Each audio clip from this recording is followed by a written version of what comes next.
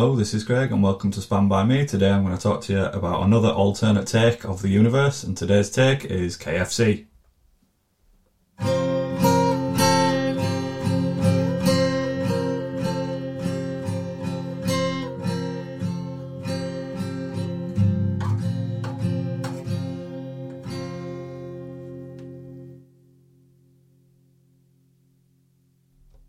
Now, not a lot of people know this, but KFC don't actually stand what you think it stands for. KFC actually stands for Kevin Fried Chicken, and that's because the founder of KFC was Kevin from the Wonder Years, who started the company in 1988. He started it to rival his love interest at the time, who was his on-screen girlfriend, Wendy, who also had her own restaurant. Now, people told Kevin he wasn't a nice person, he was acting like a savage, so the show's producers named him Kevin after Kevin Costner, and his real life name was named after Fred from Fred Perry, who was his father's favourite tennis player back in the day. Now, an extra unknown fact, the film Kevin and Perry Go Large is about Kevin's trip to adulthood and him ordering a large KFC Big Daddy meal and him becoming the CEO of the company.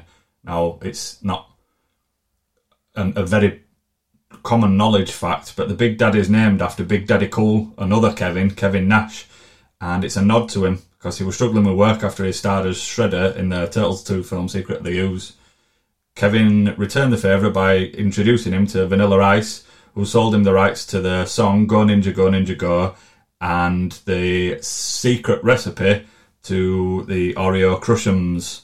So that's another fact for you there. And also, let me check my facts book. It's common knowledge in KFC circles that the secret ingredient in the herbs and spices blend is crack. And that's why it's so nice, it's so addictive, and you have to lick your fingers and rub your gums like a crackhead. Employees are given big batches of pure crack cocaine and ordered to cook it. The rumour is that they have to boil it, the gravy, because that's the purest form of the crack, until the crystals turn, until it turns to crystals, because that is the purest form of crack, is the gravy. In 1990, Fred hired the Colonel, also known as the Iron Sheik, as an ambassador to KFC brand, partly as a favour to Vanilla Ice and Kevin Nash.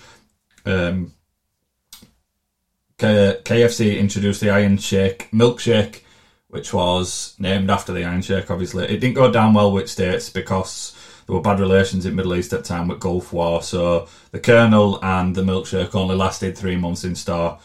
I'd just like to let you know we've come to the end, and it was a bit of an abrupt end, and the facts that are stated in this, facts in air quotes, were created and fabricated for public consumption.